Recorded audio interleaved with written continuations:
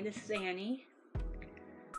Okay, I mentioned before that I'm in a cosmetology school. I go to school at Florida Career College. The particular branch, give you an idea of the kind of school I go to. It's near one of the Florida Turnpike exits. I have to dodge cars every time I get there on my bike. It's not fun to try to go across the street after around the time I go to school. I feel like a live action Frogger. Now, to be honest with you, this is not the cosmetology school I wanted to go to. I wanted to go to one of the more nicer ones, like say Empire Beauty School, but I don't have a high school diploma or a GED. Technically I graduated, but I didn't graduate with enough points. A good grade point average, I'm not sure.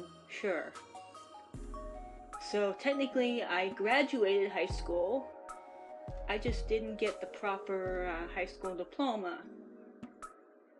I went to GED. I went to basically a GED cram school for a couple of semesters.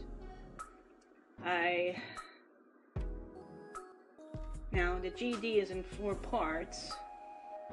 I managed to finish all 3 of them, but the 4th one, the math part, and FCC has a high school diploma program where you you earn your high school diploma while you're learning a trade. I was actually kind of nervous about joining FCC, but then I noticed there was this cholo, I think it was in the medical program in our school, with all these full body, full body, all over the face tattoos and a mean expression. So I thought, I feel right at home here. So here I am. The Pell Grant paid for a small amount of it. Not a lot, but I get maybe $4 or $5 off of it. Maybe $6, I'm not sure. And